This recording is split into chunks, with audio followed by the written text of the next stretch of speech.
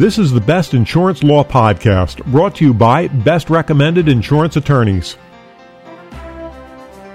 Welcome to Best's Insurance Law Podcast, the broadcast about timely and important legal issues affecting the insurance industry. I'm John Zuba, Managing Editor of Best's Recommended Insurance Attorneys.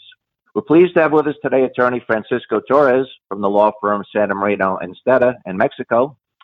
Francisco is a partner with the firm. He practices in the areas of insurance, mergers, acquisitions and joint ventures, project finance and infrastructure and economic competition and antitrust.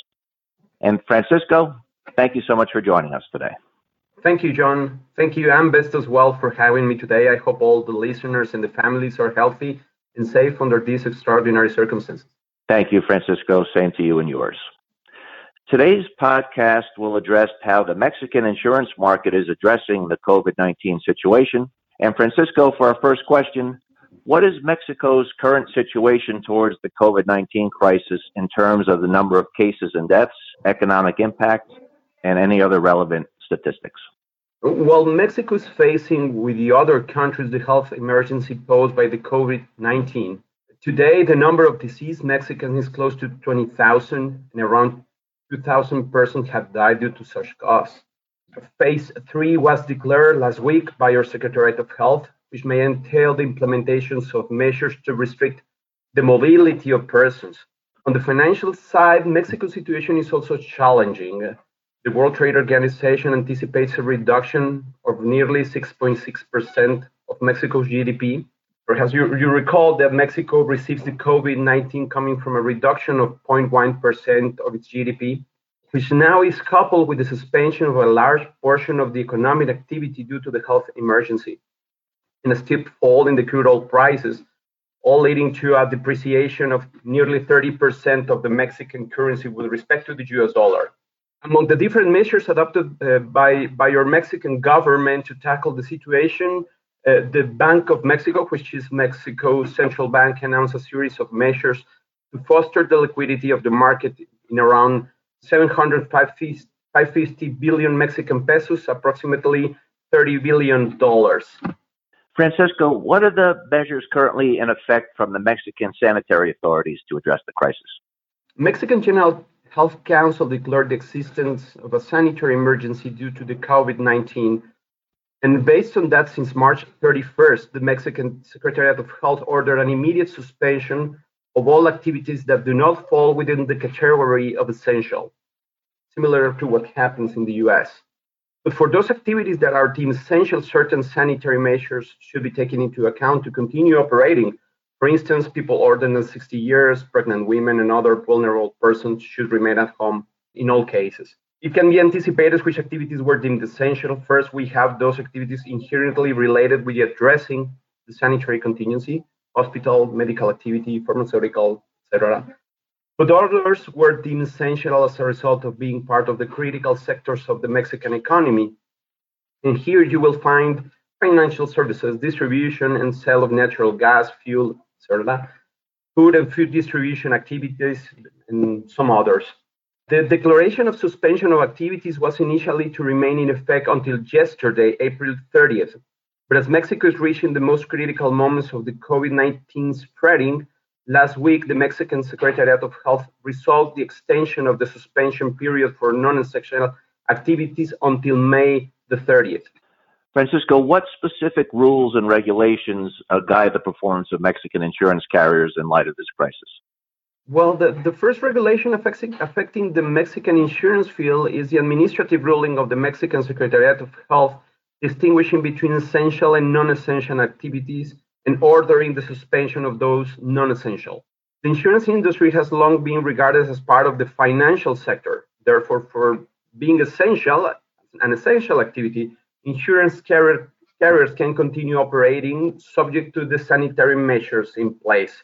Aligned with this measure that I've just mentioned, the insurance regulator, which is in Mexico, which is the Mexican National Insurance and Surety Commission, adopted certain rules ruling the insurance and surety activity. First of all, the National Insurance and Surety Commission suspended its activities as well as the elapsing of certain legal terms and period related to the current and future application and request for authorization and the filing of certain regulatory reports. But for other reports, the legal terms for their submission remain. Also, for some procedures that require the filing of the physical form of documents, the Mexican regulator enabled an email to submit documents electronically. Also, the insurance regulator has allowed insurance carriers the issuance of endorsements of general applicability, allowing for an extension in the payment of premiums for up to 60 days, which with a clear intention to benefit policyholders and insureds that are facing financial constraints as a result of this crisis.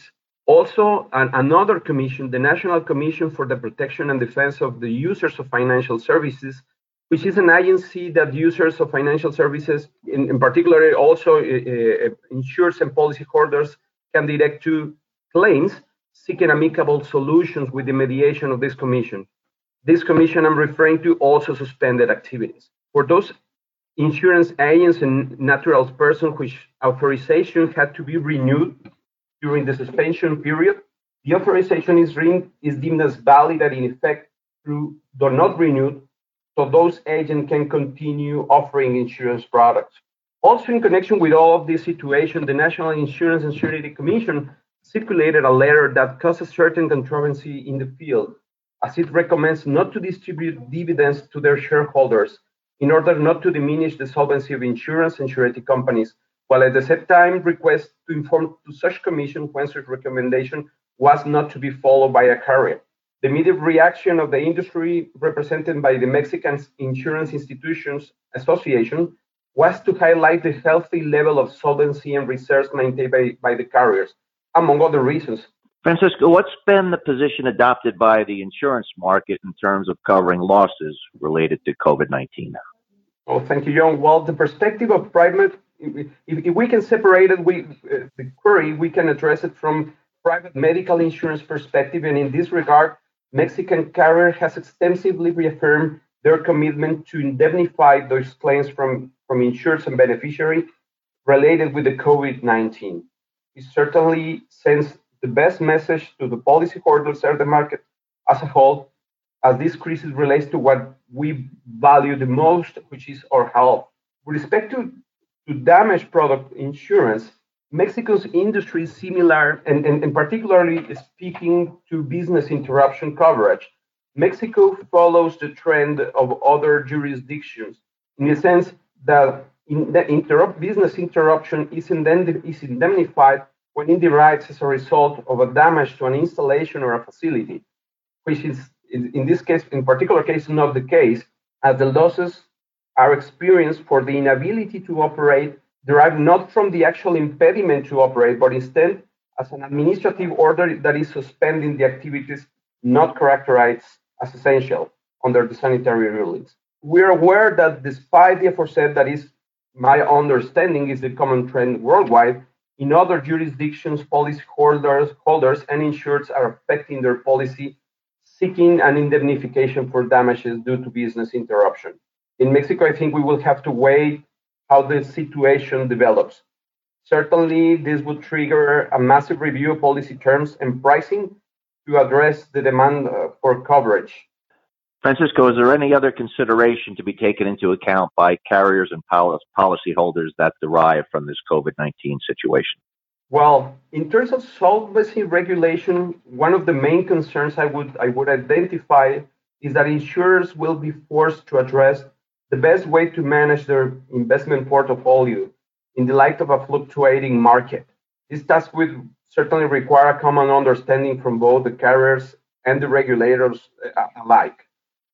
On the product side, one aspect that has raised my attention is that home office has become the widespread practice to maintain the economy running. Insurers and policyholders in an insurance company need to assess whether, under the terms, for instance, from the errors and omissions, crime, and cyber insurance policies, the fact that people are working from home in a massive amount have the effect of aggravating the risk that is subject to insurance policy, and as this would affect the coverage. especially with respect to industries that relate to the proper handling and use of confidential, sensitive information of individuals and corporations.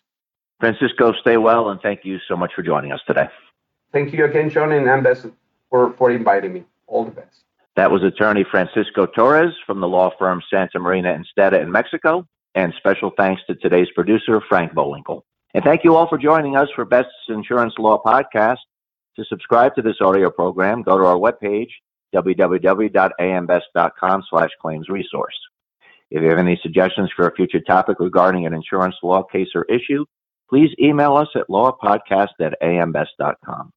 I'm John Zuba, and now this message.